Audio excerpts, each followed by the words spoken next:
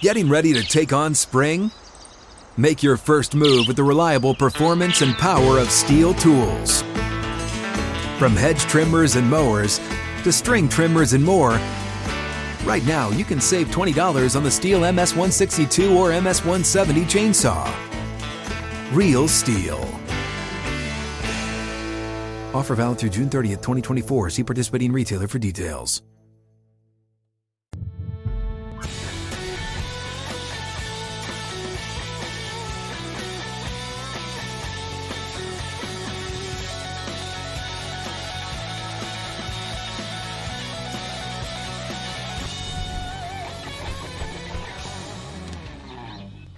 Week 2 of Outkick 360. We are back alongside Chad Withrow and Paul Kuharski. I'm Jonathan Hutton across the Outkick OTT network. Glad you're with us. Monday edition is here. The madness was crazy. We're going to react to it all this first hour. The Tennessee Power Hour coming up at noon Central and 1 o'clock Eastern. Guys, how about that first round? Incredible weekend. We don't want to do the recency bias thing where we say everything is the greatest or everything is the worst. But that was pretty close to the best weekend of college basketball we've ever seen. Every seed line, except for 16, won a first-round game.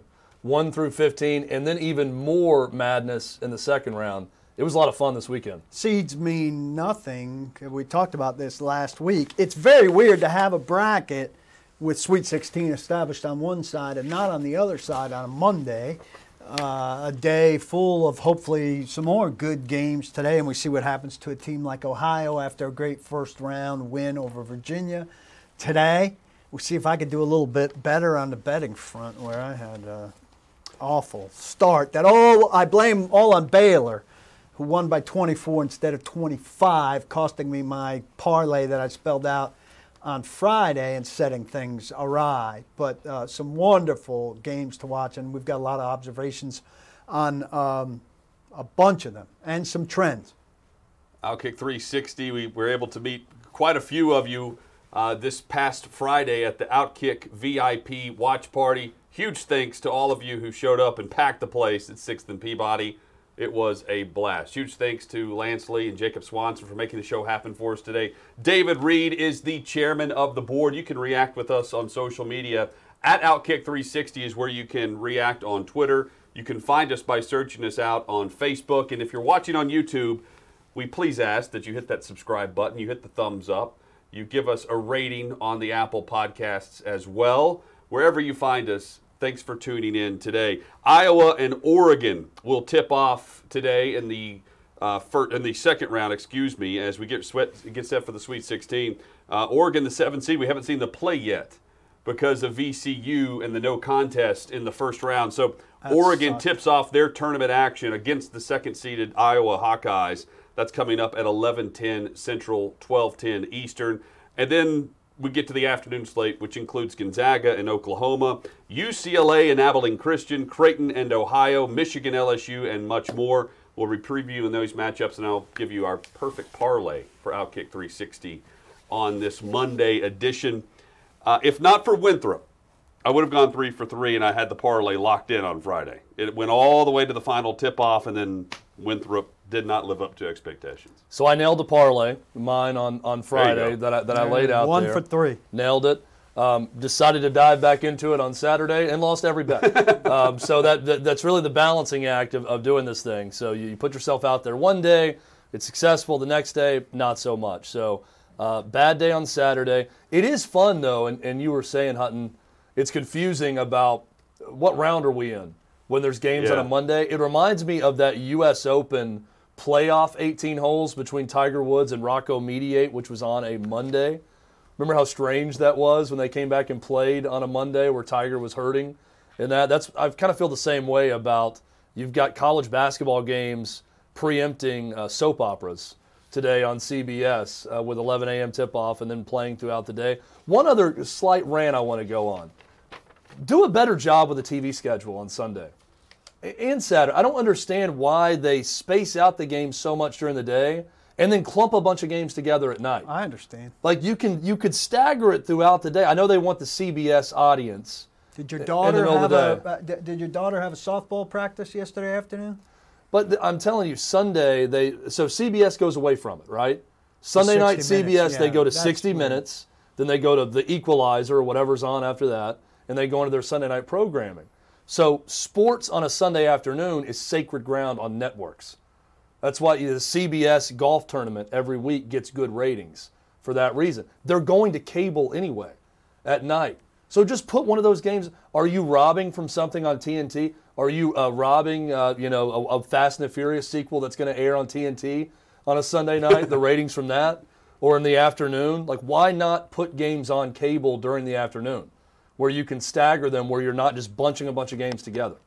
I don't get it. I think they're really working to maximize later in the day. They give you options later in the day. Get them out of the afternoon because they know on a spring afternoon people are out doing stuff. I was at a couple soccer games and a baseball practice, and sure enough, I was home when more was going on TV, so I actually kind of liked it. What are people doing on Monday afternoon? Well, Monday afternoon, they shouldn't have They a got lot games on a Monday afternoon. Yeah, but are they Usually stacked games on a differently Thursday than and they were Friday. stacked My yesterday? point being, they make decisions not just based on TV ratings, but based on always having a lot of action. When you've got a bunch of games going Top on, to bottom. you space it out to where one game starts and 15, 20 minutes later, 30 minutes later, another game starts. And then you have windows where 3 games are happening at once. That should happen throughout the day on a weekend and not just late at night when you have 2 or 3 But games happening today at it'll be once. thicker scheduling at night than it is during the day, and that's beneficial to all of us, right? I don't think so. I mean, That's the way it was yesterday. There was one game, and I'm saying then that's the not Wisconsin beneficial because game was on. I'm at home on Sunday in the afternoon. A lot of people are. And then I just don't.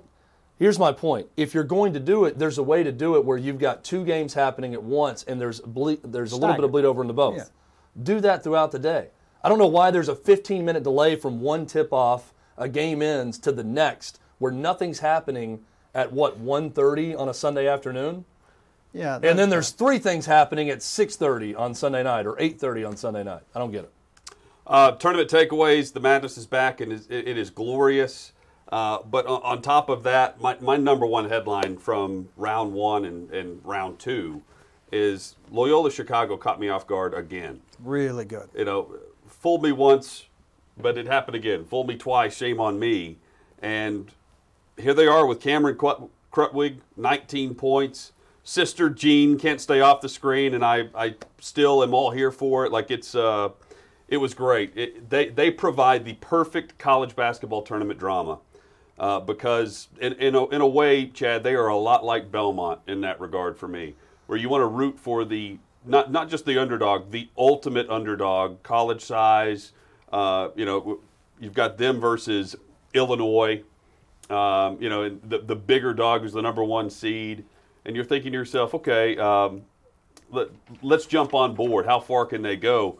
They look like a legitimate Final Four contender. How do we after think the that first game weekend. rated in Chicago yesterday, by the way? Well, so here's my take on all this, or just the idea I had watching this game. I'm the same way. I mean, I had them winning the first round game and then losing in the second round to Illinois, but shouldn't surprise anyone. I mean, they handled Illinois. That was no fluke. They dominated that game, really start to finish, and controlled it. Amazing to watch a team like that plays to their roles so well, like Loyola Chicago. I mean, they're incredible at knowing who they are, how to run their offense, great half-court defensive team. But I'm watching that and I'm thinking, if Gonzaga could become the West Coast power over the course of 20 years, right? It took a while.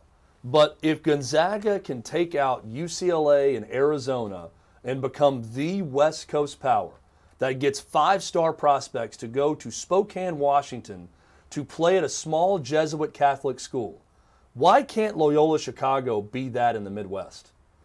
It's a legitimate, fair question. How The many coach times is does it need to terrific. happen before we say they're going to go to the Final Four again this year, possibly?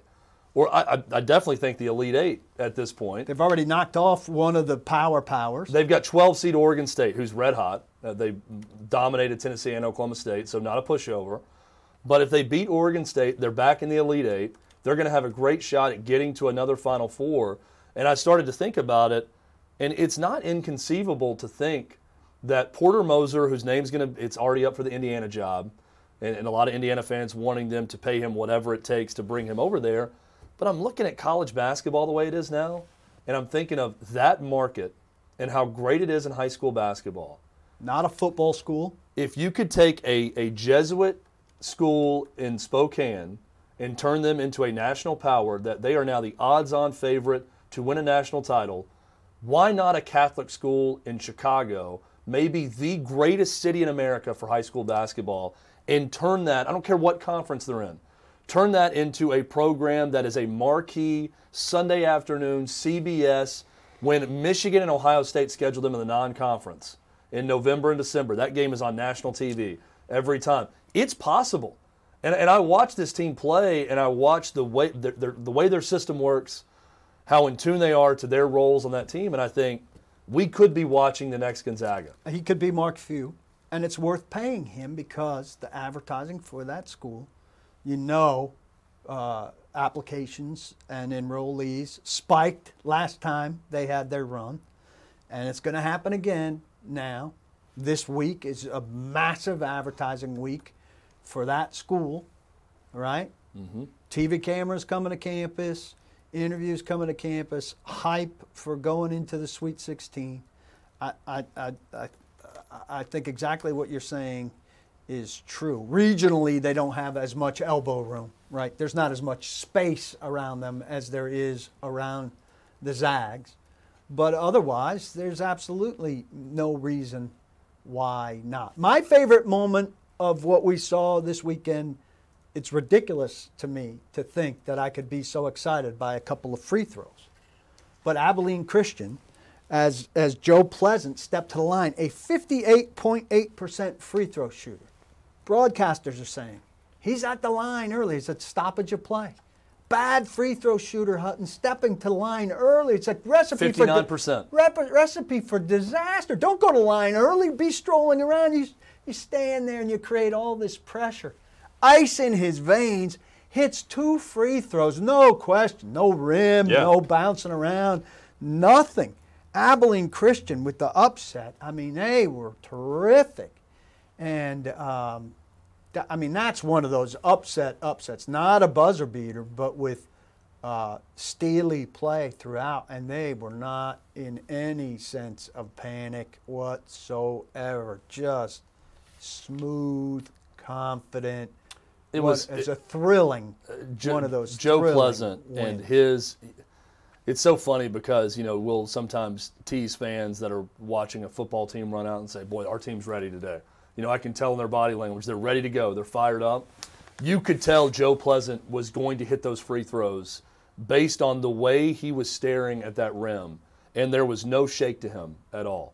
There was no nervous energy. I mean, you could tell he knew the moment and how big it was, but the way he stood there with his hands on his hips, just staring at that rim, taking a deep breath, and then knocking down those 2 shots, you're not going to find a more pressure-packed situation than that. I will say the pressure is usually on the better team, right, the higher seed in that moment. So maybe it's less pressure when you're playing with house money and you're Abilene Christian. Still a ton of pressure for him to step up and knock it down. And now Shaka Smart. Shaka Smart finally gets into a position as a 3 seed to deliver on the promise of his hiring. And he's on the sidelines, hands in his funky hair. 6 years. 6 years, 0 NCAA tournament wins. And he was supposed to be the savior to replace Rick Barnes. Be careful what you wish for. With coaches that are successful, Rick Barnes, we'll talk about it more in our Tennessee Power Hour. We all would have taken not Shaka a success Smart in the NCAA tournament, clearly. He's got his problems in the NCAA tournament. He's also won 3 more NCAA tournament games than the guy that was picked to replace him in Shaka Smart. And if I would have told you this 6 years ago, that Rick Barnes at Tennessee taking over for Donnie Tyndall, forced out because of NCAA issues, would be more successful and win more NCAA tournament games, a guy with the reputation for being bad in March, than Shaka Smart, a dude who took VCU to the Final Four as an 11 seed, everyone would think that you were crazy. I'm not saying about Rick Barnes or not about Rick Barnes, but we all would have hired Shaka Smart for a big-time program in a second. It was a great hire for Texas. He's the hottest guy out there. Yep. And I don't think he's a bad basketball coach. I don't know what's unfolded or why it's gone so badly at Texas. But a 3 seed in the tournament, I mean, 3s and 2s are dropping. It's crazy. Well, seeds don't mean what's happened, though, 2 of his 3 losses, one was on a half-court bank shot at the buzzer 3 that beat him. and one was with 2 free throws with 1.2 seconds left that beat them. That's what we love about March. It's what we love about this tournament. But if you're Shaka Smart in Texas or a Longhorns fan, that's what you absolutely hate and despise about this tournament. It is still, at least it appears, one team's tournament to win. And we'll discuss the Zags, who play later this afternoon. We'll give you the very latest there, all the matchups throughout the day, and our perfect parlay from FanDuel.com. It's all coming up on Outkick 360.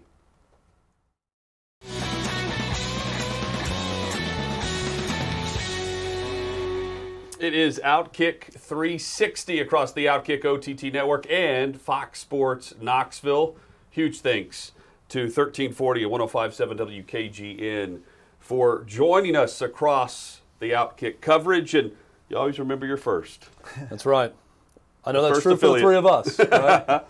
So I've got a tournament complaint, and Okay. I love the basketball this weekend.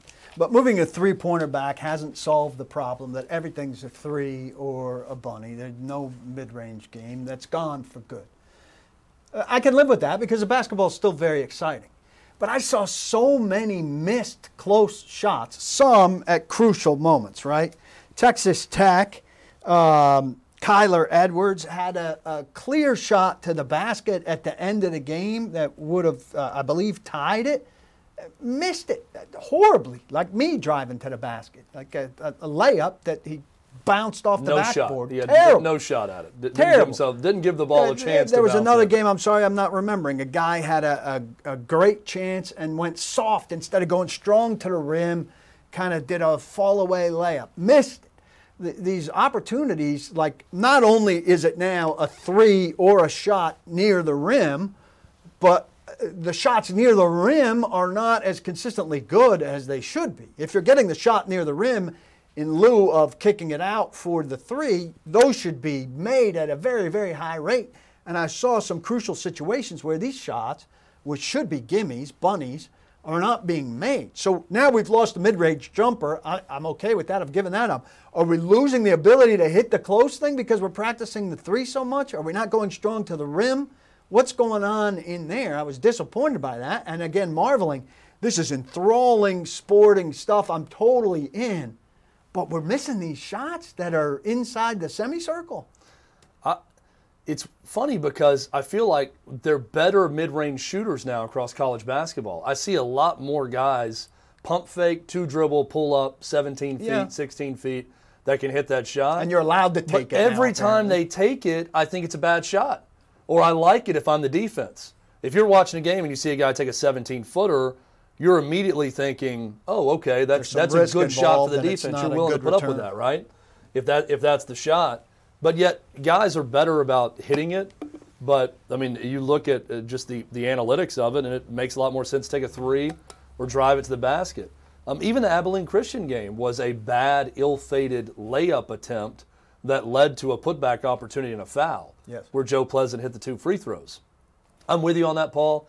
I thought the overall level of play was good. But when it was bad, it was really bad. I mean, there were some teams that just no-showed. Georgetown, North Carolina, Tennessee, that could not do anything offensively. And when you got into a game like that, Oklahoma State last night, another Really one. disappointing. You just get into a game like that where you see that your offense is stuck.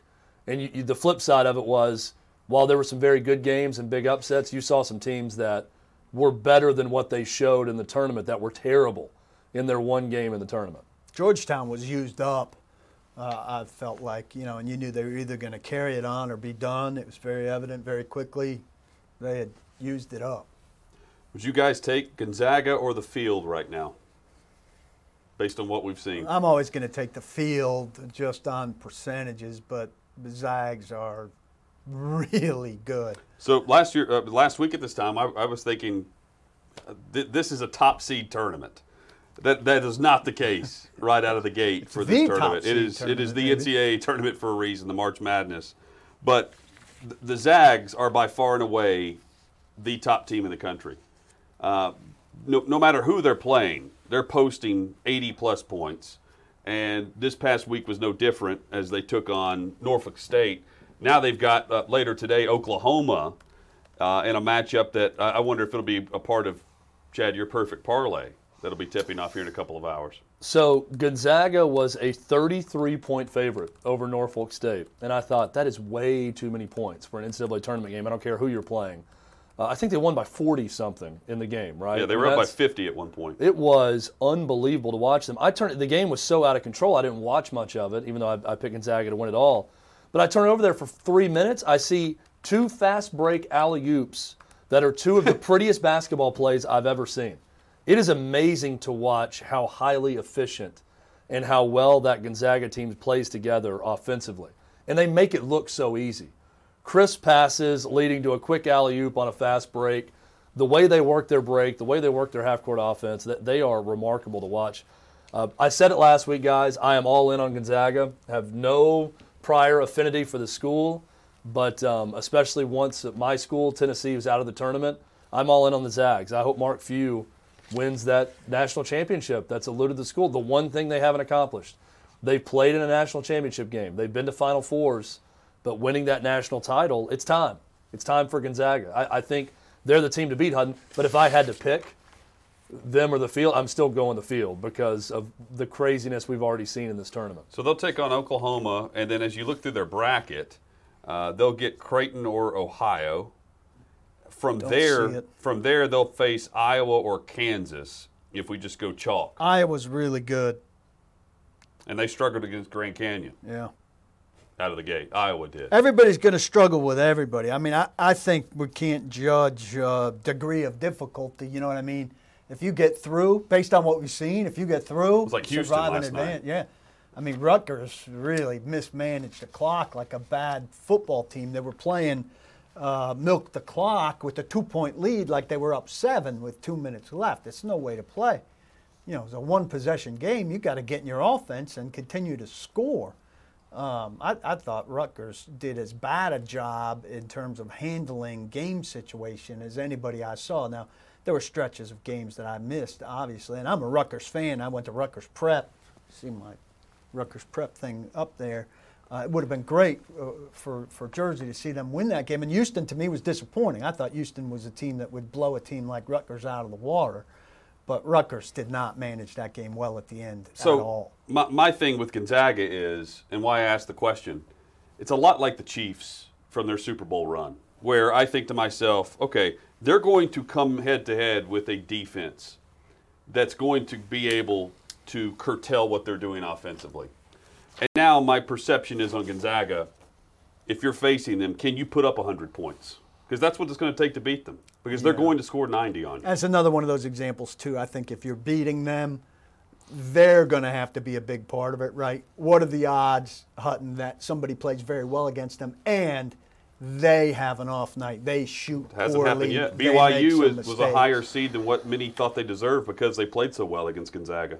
Which I think I still would have scored BYU up for that. Playing well against Gonzaga is an accomplishment. I don't see that defensive-minded team, Hutton, that gives them problems like that. You're right. If they get into a game where they've got to gut one out, where some team's locking them up, which is going to be very hard to do. See, I thought it was Virginia, but Virginia's no longer in their bracket. Tony Bennett, 4 straight years as a very high seed in the tournament, goes out in the first round 3 times, once as a number 1 seed, and then wins a national title the 4th year. I mean, talking about feast or famine. Yeah. Won a national title and went out in very depressing fashion the other 3 years. They missed their chance. Which everyone would agree, Tony Bennett's one of the best coaches in college basketball. They missed their chance to defend the title with the COVID cancellation. So here's my matchup of fear for Gonzaga. And I've got this matchup in the Final Four. If they get a team like Florida State, that could cause them problems. Because Florida State, athletically, and the way Leonard Hamilton's teams play defense, that's one that could lock a Gonzaga up and get you into a middling, gutted-out defensive game where it's not high scoring. To me, that's the type of team that could be problematic for Gonzaga.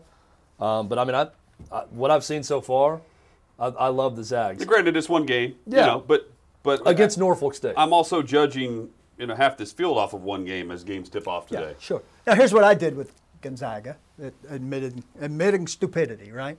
Because a lot of these teams that were big favorites, like Baylor, and I got burned on Baylor, but they were winning big, but they weren't winning as big as you expected. So I watched Norfolk State for a while, and they were kind of hanging, and it looked like, they'll lose by 20, 25, but they're not losing by 30. So I waited. How about the jab, by the way? Sorry. The Norfolk State reminded me of the jab to the gut. Oh, the cheap shot. Yeah. Which is great if they didn't rule out. I mean, that's playground basketball. So I said, Smart to play. myself, they're not going to lose by 33. And so I waited for a live spread for things to get to, I think I got 32.5. And I'm like, they're not losing by 32.5. Bet them. Then I wasn't even watching that game, and I'm watching the score just go and go and go. And I'm like, there's another genius bet by Carson. So a few stats that just blew my mind over the weekend with some teams in Power 5 conferences. Your Rutgers Scarlet Knights, Paul, not been to the Sweet 16 since 1979 and blew that chance to go to the Sweet 16. I lived in New Jersey for 3 years at that point. Two other ones. Oregon State, who's now in the Sweet 16, that win over Tennessee, their first tournament win in 40 years. Power 5 program. That is difficult for a Power 5 program to not win a tournament game, not to have 1 year where you've got a senior-heavy team where you win a first-round game. And we'll talk about for 40 what a years proud moment that was for a UT alum next hour. Yeah, right. And then, but still, 40 years. Oregon State should be embarrassed. Now they should be happy now. They're in the Sweet 16. The third one, Arkansas, 25 years since they've been in the Sweet 16. Really? With all of that basketball history, 1996. That makes me feel old. Nolan Richardson was the head coach the last time Arkansas got to a Sweet 16. I'm not surprised by that. I'm surprised that Nolan Richardson was 25 years ago already. Which also provoked Eric Musselman, friend of Outkick, Todd Furman, just got put on blast by Eric Musselman after the game for saying they were at a coaching disadvantage. Against Chris Beard. Against Chris Beard, right. And while I will say it was funny to hear him go after Todd Furman that way after the game, I would also say I don't know that it was a masterpiece of coaching down the stretch from Eric Musselman as they almost blew a double-digit lead. I don't think they really did anything to prevent Texas Tech. Texas Tech got in their own way late. Mac McClung, 88% free throw shooter, misses the front end of a 1-and-1, down one with 1:12 left, and then you had the missed layup that Paul mentioned earlier that did them in. So, Hut, you've liked Arkansas through these two games. I like their athleticism. Here we get to the point where we usually talk about, hey, we've enjoyed the hell out of Oral Roberts, beating Ohio State, beating Florida. Now they're in the Sweet 16. This is often where that kind of team, they have this glorious week now with all of the attention for getting there, and they get to face a big SEC team, a 15 versus a 3. Usually this is where it ends. Not always, but usually. What are you still on the Arkansas train? Well, I was on the Oral Roberts train in round one, too. Yeah, you were. And the reason for that is they make 13 threes a game on average. Yeah. I mean, they're going to shoot the three well. They shoot free throws also. You can hang with an athletic team like Arkansas who's going to run up and down the floor at a high rate, high possession rate, if you're going to make that type of three-point range percentage. So they're in it. I think they could advance Oral Roberts against Arkansas. I mean, that's a super compelling game after what you've seen, right? The anticipation. Now you hope, Oral Roberts doesn't have to win it, but you want them to play well enough that they don't need a validation sticker, right? They deserve to be there by every means. But you want that to be a three-point game. This is where those games get boring. Unfortunately, when you have the team that advances to the Sweet 16, this is where Arkansas comes out and wins a ho-hum 15, 17-point game against Oral Roberts. But don't you feel things are shifting? Things are shifting. Every time we say that, these teams get to the Sweet 16 and they suck once they get to the next round. What was Butler the first time it went to the Final Four? It's funny you bring up Butler 12? because I talked about Gonzaga. Butler was the Gonzaga of the Midwest for a while, right? Yeah. With Brad Stevens, they've fallen off a bit they couldn't now. get their coach. But they were that school. What were they the first time they went to the Final Four? Had to be They were 11 or 12. Yeah, probably. But, I mean, it's Oral Roberts, for example, all right, 15 seed. Also, think about this. Arkansas Oral Roberts played December 20th of this year, and Arkansas won by 11. Did anyone think at that moment this was a Sweet 16 preview? Of course not. Between these two teams when they played each other. So they've already played once this year. Draw to put them together is crazy. I think Oral Roberts is a great story. I think Arkansas blows them out. I think that's typically what happens. Now, the difference is Loyola was way underseeded as an 8. They are not an 8 seed. They are one of the 6 at 12 or 15 best teams in the country. They didn't have the schedule where they got to play all these Power 5 teams, but I'm watching them and I'm thinking this is a legit national championship Final Four contender that got underseeded. I think the same thing about LSU right now as an 8 seed. That is a Final Four contender, talent-wise, that got underseeded as an 8 because they did not have a good non-conference. And that'll be a good game today against Michigan. I should also bring up, we were talking Gonzaga, and as I look through Arkansas's path to the Final Four or Oral Roberts, it's going through Baylor. And as you consider what Baylor has done early in this tournament, they've been just as dominant. Before we even see Gonzaga play later today, Baylor got after Hartford, as you might expect, but then 1 point Wisconsin. too few. Yeah. You know, that really wasn't much of a game to watch yesterday No. as Baylor took on the Big 13 Ten. points. Especially after Wisconsin had a game not to watch in the first round as they blew out North Carolina in that game. It's Villanova next. You know, Villanova's they play at a nice pace. They're a fun team to watch, but you know, I would take Baylor in that too. They're very good. Houston is not nearly as good as I expected based on what I saw against Rutgers. something we'll talk a lot more about as this tournament rolls on with Baylor. Is there a better program recovery coaching job than Scott Drew at Baylor, Really good. who's been there since 2003? It's crazy to think about, but this was a program where their head coach covered up murder on their team. Not only NCAA payment issues, but they had a coach cover up one player murdering another player. And Scott Drew is coming there, and they are next year's the greatest recruiting class in program history coming in. This is a team that's going to compete for 4- and 5-star players in a program as long as Scott Drew is there. It is remarkable. A program with not much basketball history coming off of that scandal. Granted, it was 18 years ago, but still, you look at what Scott Drew has done at Baylor. We'll have our buddy John McClain, noted Baylor alum, on at some point to talk about it. I'm hard-pressed to think of a better rebuilding job and then building up a program to elite status. There's a few of them in this tournament. Porter Moser at Loyola, Mark Few at Gonzaga. Dan Monson, though, got it started for Mark Few at Gonzaga. It wasn't just him. They were in the Sweet 16 before he was there. And then now with Scott Drew at Baylor. Just incredible job. You guys have a parlay going today at FanDuel? Not yet. I do. My parlay today, UCLA, I'm taking UCLA minus 4.5. They tip off against Abilene Christian. The Bruins have looked great since, like the 9-minute mark of the play-in game against Michigan State. Yes. I'm riding with that, even though Abilene Christian forced 23 Texas turnovers over the weekend. I'm taking UCLA, giving the points. I'm taking Ohio with Preston, Jason Preston. He had 11 points, 13 rebounds, 8 or 9 assists. I mean, when you consider the triple-double aspect of what he brings to the court and what he did against Virginia. Yeah, Creighton just squeaked by UCSB. Right, I wasn't buying Creighton going into the tournament. I'm taking Ohio and the 5.5. And LSU gets 5 points. We knew this was going to be a tough game for any 1 seed, for LSU as the 8 seed in a bracket, but Michigan here, I like LSU to win outright. They are rejuvenated, winning 5 of 6, nearly advanced past the nearly SEC champions when you consider what they did here in Nashville. They have to hit the glass.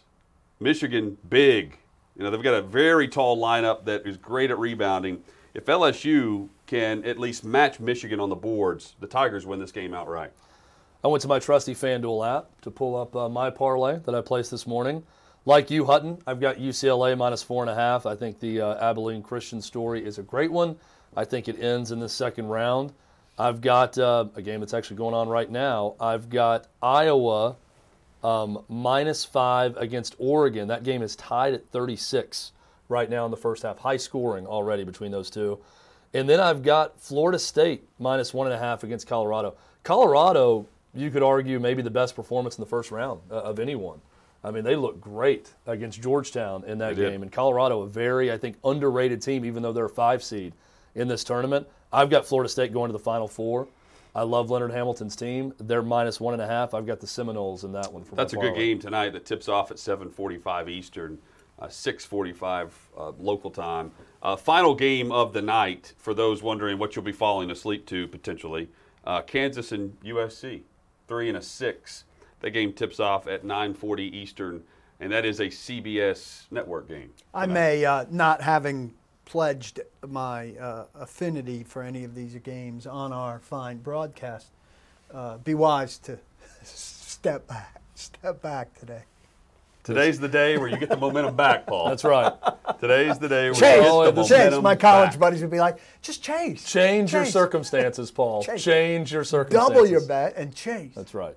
Other headlines when we return, Deshaun Watson news with the attorney, Tony Busby, taking the complaints to the Houston District Attorney and those accusations. So it goes from civil to what could be a criminal case, potentially, if the district attorney wants to take that to the grand jury. That will be coming up. Also, we'll get into that. The Patriots appear to be high on one particular quarterback in the NFL draft.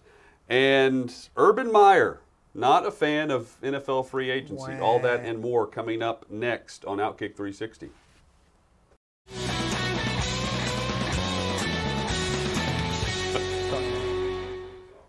Outkick 360 on the Outkick OTT network. Follow us on Twitter at Outkick 360 and like us, share us on Facebook, on Instagram, on YouTube. Please subscribe to the Outkick channel. Just search out Outkick and then like the Outkick 360 broadcast. Did you guys hear that? Many are doing right now. No, what do you say? There's a huge thud from back there. I'm sure you heard. It sounded like David Reed, personal earthquake. I think people who were sticking through the break just saw Paul Kuharsky explain how he met one David Reed, and then right as that promo was concluding, we hear a noise in the back, and we believe David Reed dropped something. Reed, So you didn't like hopefully that it's okay. commercial? He couldn't imagine the compliments, I don't think. That was the problem with it. Drop my donuts, guys. No, Those are some heavy Donuts on the donuts. floor. Are they dog donuts? drop some donuts. Nothing to see here. Reed's got plenty more where those came from. If any hit the ground, he's got a lot more left. I saw on social media where a handful of people that were commenting with Reed and then sending out their convenience store dog treats and asking Reed's rated? review of them. Like, hey, well, my dog liked this. Hey, you guys know how well I've been eating and how I traditionally have had these late night incidents in my house. You know? Yeah. Somebody will say, somebody had a cookie incident last night. I had an incident on Friday, overnight, Saturday. Started as a pistachio Right after we got incident. home? Which, yeah. Not right after, but I came home, I kind of fell asleep for a while, so tired. Then from later, like yeah. And then when So I'm tired. awake in the middle of the night, I have nothing to So tired from the watch nothing to party. do. Yeah, very tired. Very tired. And Slightly so groggy. I ate a lot of pistachio nuts, and after I had the pistachio nuts, which I thought, hey, these will make me work a little bit, it'll slow me down. Then I was like, well, there's some tag-alongs in that closet. I'll have just a couple tag-alongs. And then after I ate about 10 tag-alongs, I was like, well, that's the first cookie incident in 2 months. Speaking of, there will be more. There will be more incidents with Paul. Speaking of the Outkick VIP watch party, you can go to outkick.com/VIP360.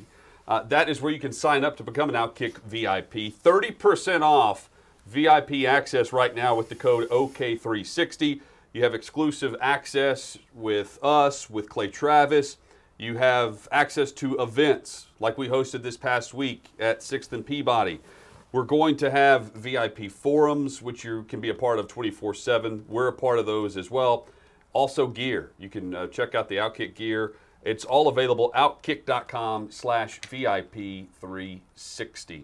One of the headlines from the tournament this past week. Can I get into one thing Sure. quickly, though? Please. Because what we do on this show is we take things on air. We take things onto the program, whether it happened during the break, like David Reed dropping donuts.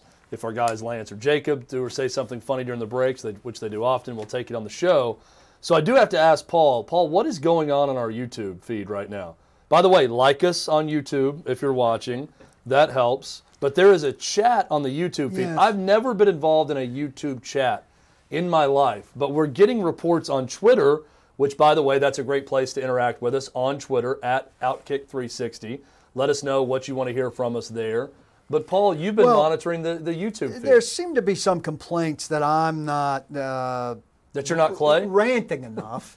Is that the complaint? Well, I said that the shooting near the rim in the basketball, I was upset by that. But if you want me to rant constantly, that's not what I'm going to do. I'll rant when I have something This is to like rant the about. reverse It's not talk perpetual sports rant. guy, right? We get talk sports a lot on previous shows. Is this like the talk politics guy? Yeah, Is someone screaming at you to talk cancel culture? What's going on? I won't be ranting perpetually. I'll be ranting when there's something worth ranting about. If I rant about everything, then that takes the power out of the rant. This is like somebody I'm thinking very clearly of who I know likes everything. And by liking everything, he really likes nothing. See, that takes the power out of it. So when I rant, it will have meaning because I'll be ranting about something that upsets me. But if nothing right this moment upsets me, I'm not going to make up a rant. That's not what I will be doing here. Also, somebody said, what's more useless, Isaiah Wilson or me with a comb? This man has eyes and has discovered that I'm bald and has come with sophisticated, fantastic humor. Paul's never heard that one before. The Chat, answer is Isaiah Wilson. in the YouTube Paul chat, could find body hair to comb. Right. Isaiah Wilson has no use right now. If I'm monitoring the YouTube chat and we're going to engage in comedy, we're going to be following my first rule of comedy. Here comes a rant because it's necessary. My first rule of comedy is, Jakob's going to love this, be funny. The first rule of comedy. So in the YouTube chat and all your interactions with us, I ask for everyone to follow the first rule of comedy. Be funny. Thank you, boys. That was great. No, I really put that up for you. Just float it in the How'd I air. do? You crushed it out of the park. Well Thank you. I done. want to apologize for the shirt, which I didn't feel is a small pattern. If you look closely at it, it's really stripes. But on the broadcast, it comes across as a small pattern, and I shouldn't wear small pattern shirts. I think so it's this won't easy make to another say. appearance. Let's go ahead and get this out too. We're day 6 of the show, and Paul is far more interested in how he looks than either Hutton or myself on camera. Well, I've got- like you came in. Hutton's First got off, you TV looked great. experience. You lost weight coming in. We did not, but you lost weight coming in. I did not. I did not. I went. Yeah. Hutton's I got kept TV, eating. regular TV experience. Oh, I'll be He's eating. concerned with I'll how be he eating. looks. Don't you worry. He's concerned with how he looks. He just doesn't vocalize. But yeah, but You're planning you out seem your very. wardrobe. You seem very concerned about how you look. on camera. We're now a broadcast show. We should be concerned with how we look. What will you be wearing tomorrow, Paul? I'll probably wear purple now that you got the purple out of the way. Here's If what I I've went discovered. short sleeves today, I would have worn purple. Paul, here's what I've discovered about people in my 39 years on Earth. If they don't like you or they want to find a way to be miserable, they're going to find something to I don't comment care what about they your think about the appearance. shirt. I worry about what I look like in the shirt. I know, but wanna feel you good still about will how I allow look. someone to comment, and then it's going to get in your head about the pattern being too big. Nobody or said something anything like about that. it. But like the guy's violating the first rule of comedy, talking about you not needing a brush. That guy's going to find something wrong with one of us because he doesn't like us. And he's gonna talk Also, about it. I like to Can't worry imagine about it. this man is like the clean bill of health typing on his computer right now. yeah. You Oh, know? yeah. Well, From okay, his here's mom's couch. so this is the perfect segue into an actual sports story, right? The guy who finds the reason to be pissed off at the world, no matter what's going on, and if he doesn't like you, he just wants to share that he doesn't like you. Similar to the person who will send threats to the college basketball player when he misses free throws that cost your team the game. E.J. Liddell is the story with Ohio State. They're now investigating it, which, by the way, I love this. If someone sends you threats that you don't know, or even if you do know them on social media, they should be investigated. There should be something done about it. At the very least, everyone should know who this person is. Used the N-word several times. Did he say I'll search you out and hurt you, kill you? There was it a vile. lot. He that tried was said. everything. It was vile what he said. And this guy tweeted this stuff out. And I love when people share screenshots of this was a text or a DM. It was a DM, I think. Right, it was a DM. Yeah, with the guy miss a foul shot. I think and he the shared- guy just retweeted Yes. it He and said, shared "What did I do two to deserve different- this? I'm human." He shared 2 different rants. Both were Instagram DMs, is what it looked like to me. Get some perspective in your life if you're treating somebody like this. It means more to that guy who missed the shot than it means to you. That's what you got to keep in perspective. That guy's tortured by what happened to him in the game more than you are. Trust us. If you don't get that, trust people who are around athletes more often than you are. It tortures them more than it tortures you. But they also have a capacity for getting over it because they understand in the grand scheme of things, it's just a foul shot, it's just a jumper, It's just a basketball game. It's a small piece of life. And if it means that much to you, you've got to get yourself some perspective. I'm fine with sports meaning a lot to fans and for them to be very happy or very upset. But like you said, Paul, the perspective part of it, but also just whatever you're thinking in the moment and how angry you are, don't send it to the person you're angry at in that moment. Like I think just your text chain just in general, like if you want to go on a rant, Danny White, Tennessee's new athletic director, said, well, maybe text a buddy. Instead of immediately going to social media and calling for the firing of a coach and the decertification of scholarships for every player after a loss, maybe just text a buddy and then get it out that way. Your Vols text chain or your Ohio State text chain or your Gonzaga text chain. Well, go to them and complain before picking up your phone and finding that player on Instagram and deciding to go at them directly on message. It is another example of people saying things on social media they would never say to this guy's face. The dehumanization of They would never say, this happens in all walks of life, but specifically in sports. After a big game, after a heartbreaking loss, whatever it might be, this was just a direct message to my knowledge. It wasn't even a live tweet to the public, to the masses. But there are no ramifications for that either. And I know this is something that Clay will harp on later today for Outkick the Show, but he said it over the weekend. You should be prosecuted to the full extent of the law based on threats made on social media.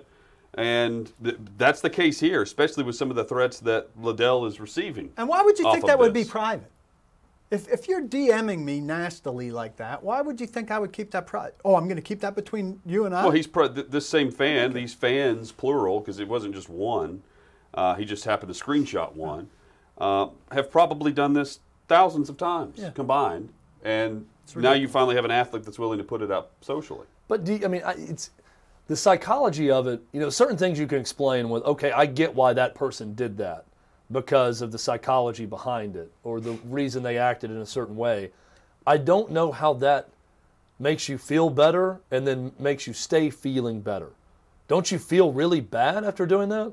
I think they're just not thinking about feeling.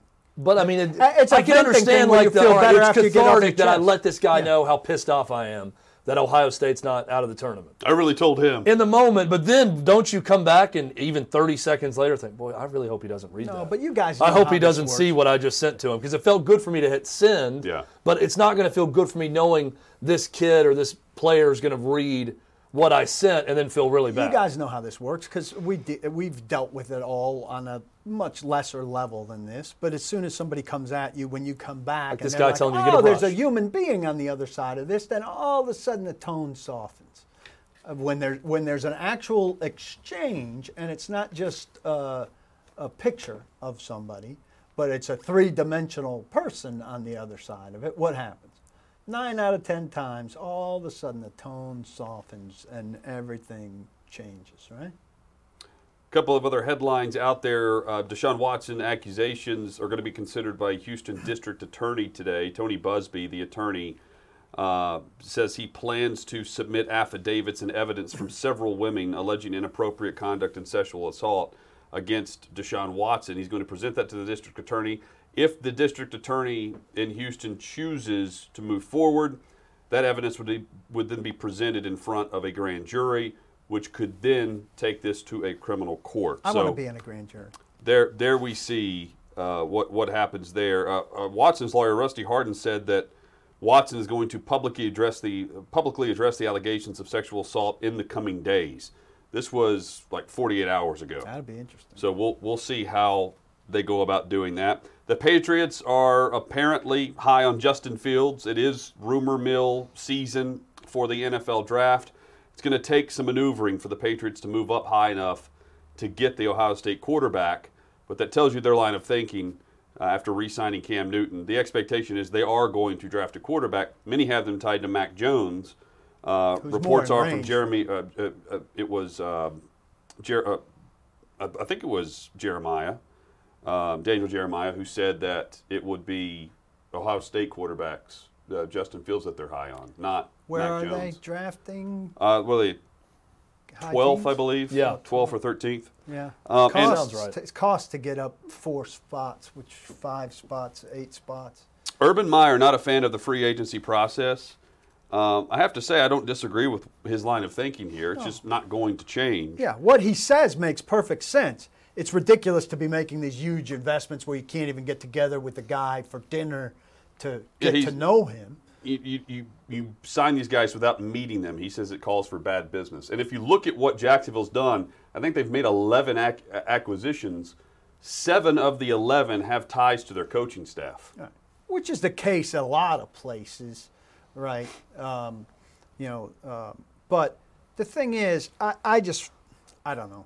I don't really want to hear from Urban Meyer on things like this yet, where he just signed up to come into the league and do these sorts of things, and now he's going to stand on his podium and tell us about what's wrong with it. Well, if you don't want to do these sorts of things, then stay in college where you control it. Well, I mean, the next thing he's going to say is, when you're not allowed to meet with a player before bringing them into your organization, you end up with an Aaron Hernandez-like situation. Oh, wait. Oh, he did have a chance to meet with Aaron Hernandez, and he coached him for years and had apparently no inkling that the guy was a serial killer. So I don't want to hear about Urban Meyer on matters of character judgment when it comes to players that play for him. Any other coach, I agree with what he's saying. Ideally, you'd be able to meet with the free agent and talk to them and vet them out, but from the guy who harbored Aaron Hernandez in school and allowed him to play after shooting incidents at Florida also, I do not want to be hearing this. Well said. He can be talking out of both sides of his mouth and be accurate. I mean, whenever he's saying organizational decisions are being made and you're paying guys millions of dollars, but yet you really don't even have a chance to meet them. They're not even coming to your city. I mean, very rarely do we see it. Kenny Golladay just did it for the Giants. Yeah. And he signed a 4-year agreement where he went into town. Adoree Jackson's doing it today with the Giants and reportedly the Philadelphia Eagles. Kirk Cousins did it whenever he signed with Minnesota. But very rarely do guys have to do anything other than pick up the phone and talk to their agent on day 1 or day 2 of the big money free agency period. It's very true. And that changed, in a matter of a couple of years. It used to be guys were visiting right at the beginning, and now that's gone by the wayside. Part of what I'd like to talk about in the Tennessee Hour is just how dramatically different free agent guys are seen, I think a lot of Tennessee fans were relieved to see Adoree Jackson go. So you can't pay that guy over $10 million a year for what he did last year and for the questions of heart upon his return from the injury. And in New York, I saw the Giants ESPN beat writer say, if they add Adoree Jackson to this free agent class, they've really killed it. As one man's trash is another man's treasure for sure. I think some people getting really excited, probably overexcited about Josh Reynolds. Why do some Titans fans really love some of these free agent acquisitions, overlove them, and really not like some that probably aren't as bad as they think? I want to talk a little bit about those valuations. Hour 1 in the books. Coming up, the Tennessee Power Hour. We will discuss NFL free agency and the Tennessee Titans, but also the Tennessee Volunteers. You guys know that I judge teams based off a saying. It's not if you lose, it's how you lose. So what does that say about this Vols basketball team? That's next on Outkick 360.